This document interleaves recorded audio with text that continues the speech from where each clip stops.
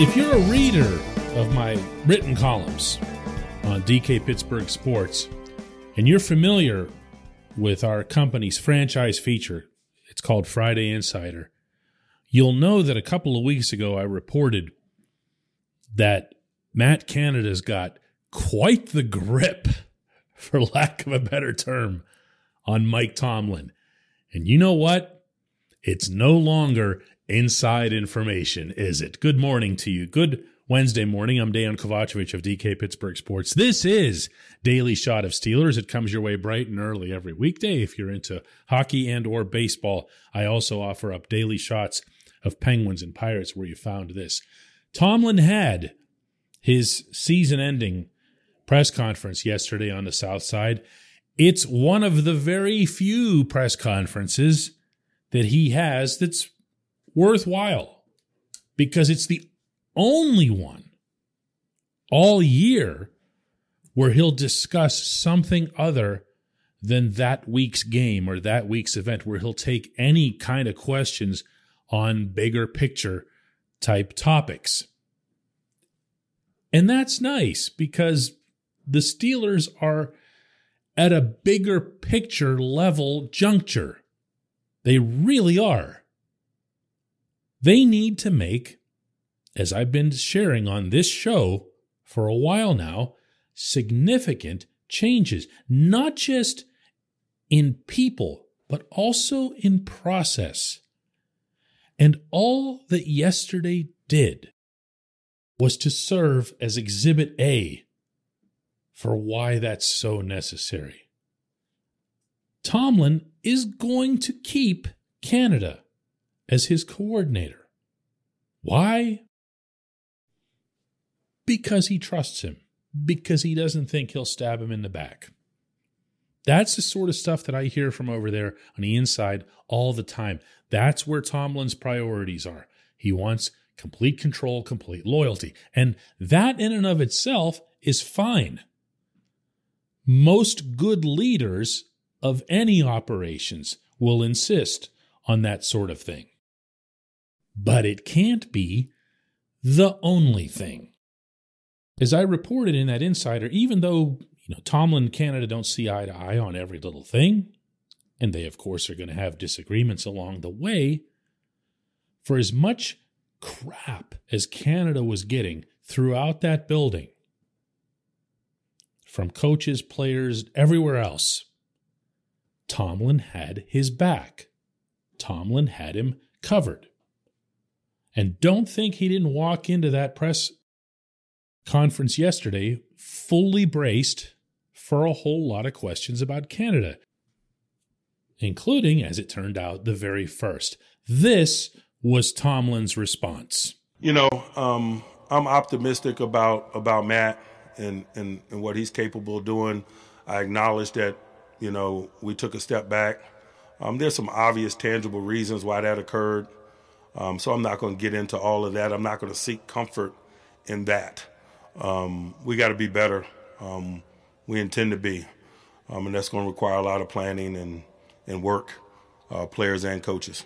Wow, right? I mean, he might as well have flown a message on a private plane letting everyone know, Matt Canada's coming back. Woohoo, yeah. That's what that was. He's done it in the past. I know what the signal looks like. That's what that was. Canada's coming back. And the justifications only followed. This portion of Daily Shot of Steelers is brought to you by Point Park University. Choose from nearly 100 career-focused programs leading to bachelor's, master's, and doctoral degrees. Choose when and how you'd prefer to do that studying, whether it's at Point Park's gorgeous downtown Pittsburgh campus, whether it's online, maybe a flexible hybrid format would work best for you. Find out more about all of this at pointpark.edu. So Tomlin would proceed to get at least a little bit defensive on a couple of subjects related to Canada. One of those was that he was insisting that he was not at all satisfied with or accepting the performance of the offense over this past season. The one in which their last 9 games saw a cumulative first quarter output of 9 points. 3 field goals in the first quarter over the last 9 games. An average 6-point reduction from the previous year. You know, the year that got that coordinator fired. He insists he's not satisfied with that. Didn't back it up with anything. This is just one of those we have to own it, we're going to wear it type of things. There's nothing that actually accompanies it. You just say it. He also got a little bit defensive, and I found this way more interesting, about promoting from within. Now, here again, if you've been reading or listening to my stuff, this has been only issue number 1 for me. Bigger even than Canada himself. Because this whole thing where you walk down the hall and knock on a door and say, hey, you want to be the offensive line coach? Yeah, okay, coach. That, more than anything, has been crippling this team from the top down. This was what Tomlin had to say to that subject. I always look at internal candidates versus what I refer to as the field. I owe it to the group to get the very best person for whatever job we're talking about that we can acquire. That's my commitment. Those are my intentions. And so that's always the case. It's the case when we hire from the outside. It's the case when we hire from the inside. We've turned the stones over, we've weighed our options, and we made the decision, whatever it may be, that we feel is best. My goodness. So he thinks we're stupid. He thinks that we can look at the recent pattern, and by recent I mean over recent years, of hiring, almost all of which has been done by promoting from within, and presume that somewhere along the way there were these big, sweeping, exhaustive searches conducted, and they just magically ended up with that person down the hall. Unbelievable. Just unbelievable. I'm almost speechless, and that's saying something for me, to where this is going. Because now you're looking at Canada staying, Keith Butler retiring, Teryl Austin being promoted from within, because that's how that's going to go too. And all of this is going to get what? Rubber stamped from above?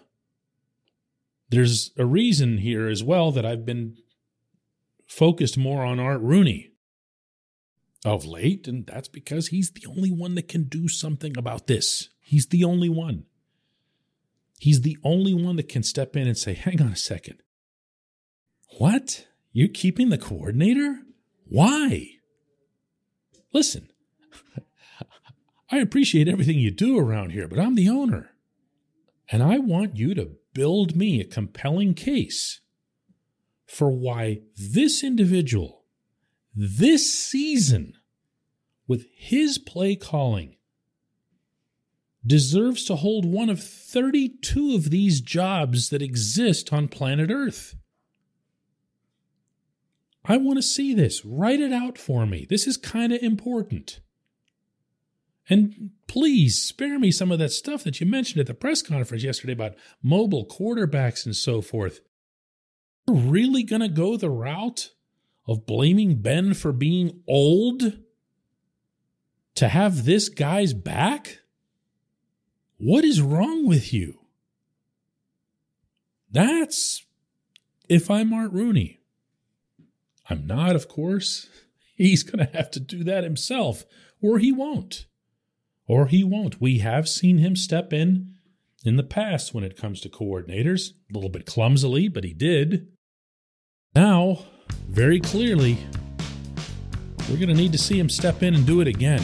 Because that show yesterday, wow, no.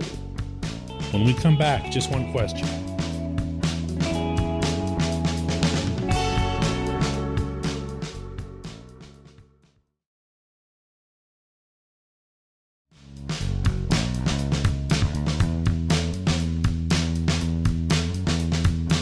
Welcome back. It's time for Just One Question, and today's comes from John, who asks, DK, you're calling for firings and for a hiring to happen quickly. If the Steelers do decide to go after a big-name free agent quarterback, should they wait to see if that quarterback has a preference of who to bring instead of hiring a new offensive coordinator first? John, it sounds like you're buying into Aaron Rodgers, Russell Wilson stuff, and there was just nothing that came from Tomlin's mouth yesterday that suggested that's where this is headed.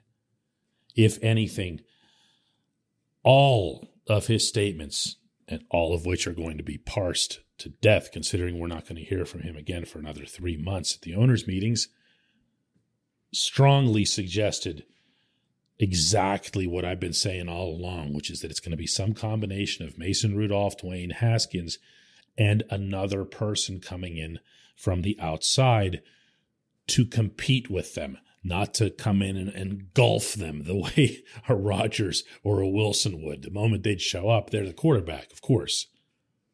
He also didn't dismiss the idea of drafting one, but anybody who's looking at this draft class isn't going to be thinking, oh man, they got to get into the top XX so that they can ensure that they get that guy. There isn't that guy.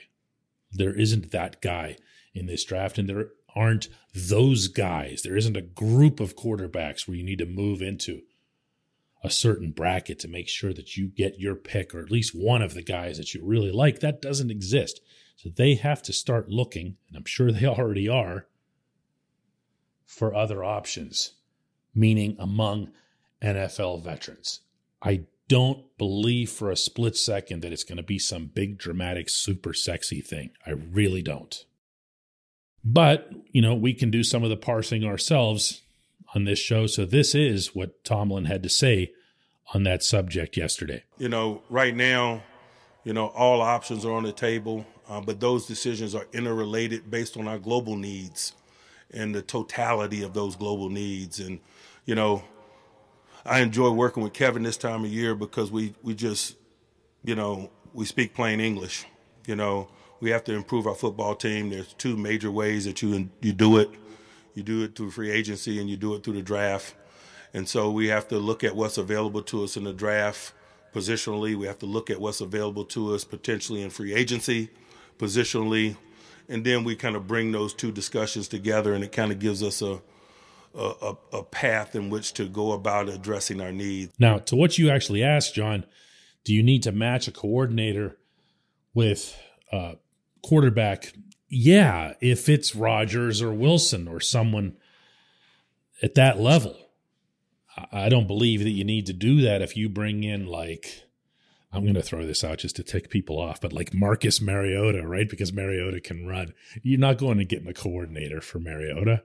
You're just sticking with the guy you got. And that sounds like what this coach wants to do, And that's also part of the MO. I probably should have mentioned this in the opening segment, but this is a coach that isn't all that crazy about admitting that he's wrong. He can talk about it. He can say where this, accountability, that, but it doesn't show up in his actions. When you know you're wrong about Kendrick Green 3-4 weeks into the season and you don't do anything about it because you had already anointed him last summer, when you get to 7, 8 weeks, 10 weeks, 12 weeks into the season and the guy is just killing you up front and getting your quarterback killed, I should add, and you don't do anything about it, that's being stubborn just to be stubborn. Well, it was Tomlin who promoted Canada. And it was Tomlin who promoted Adrian Clem to offensive line coach.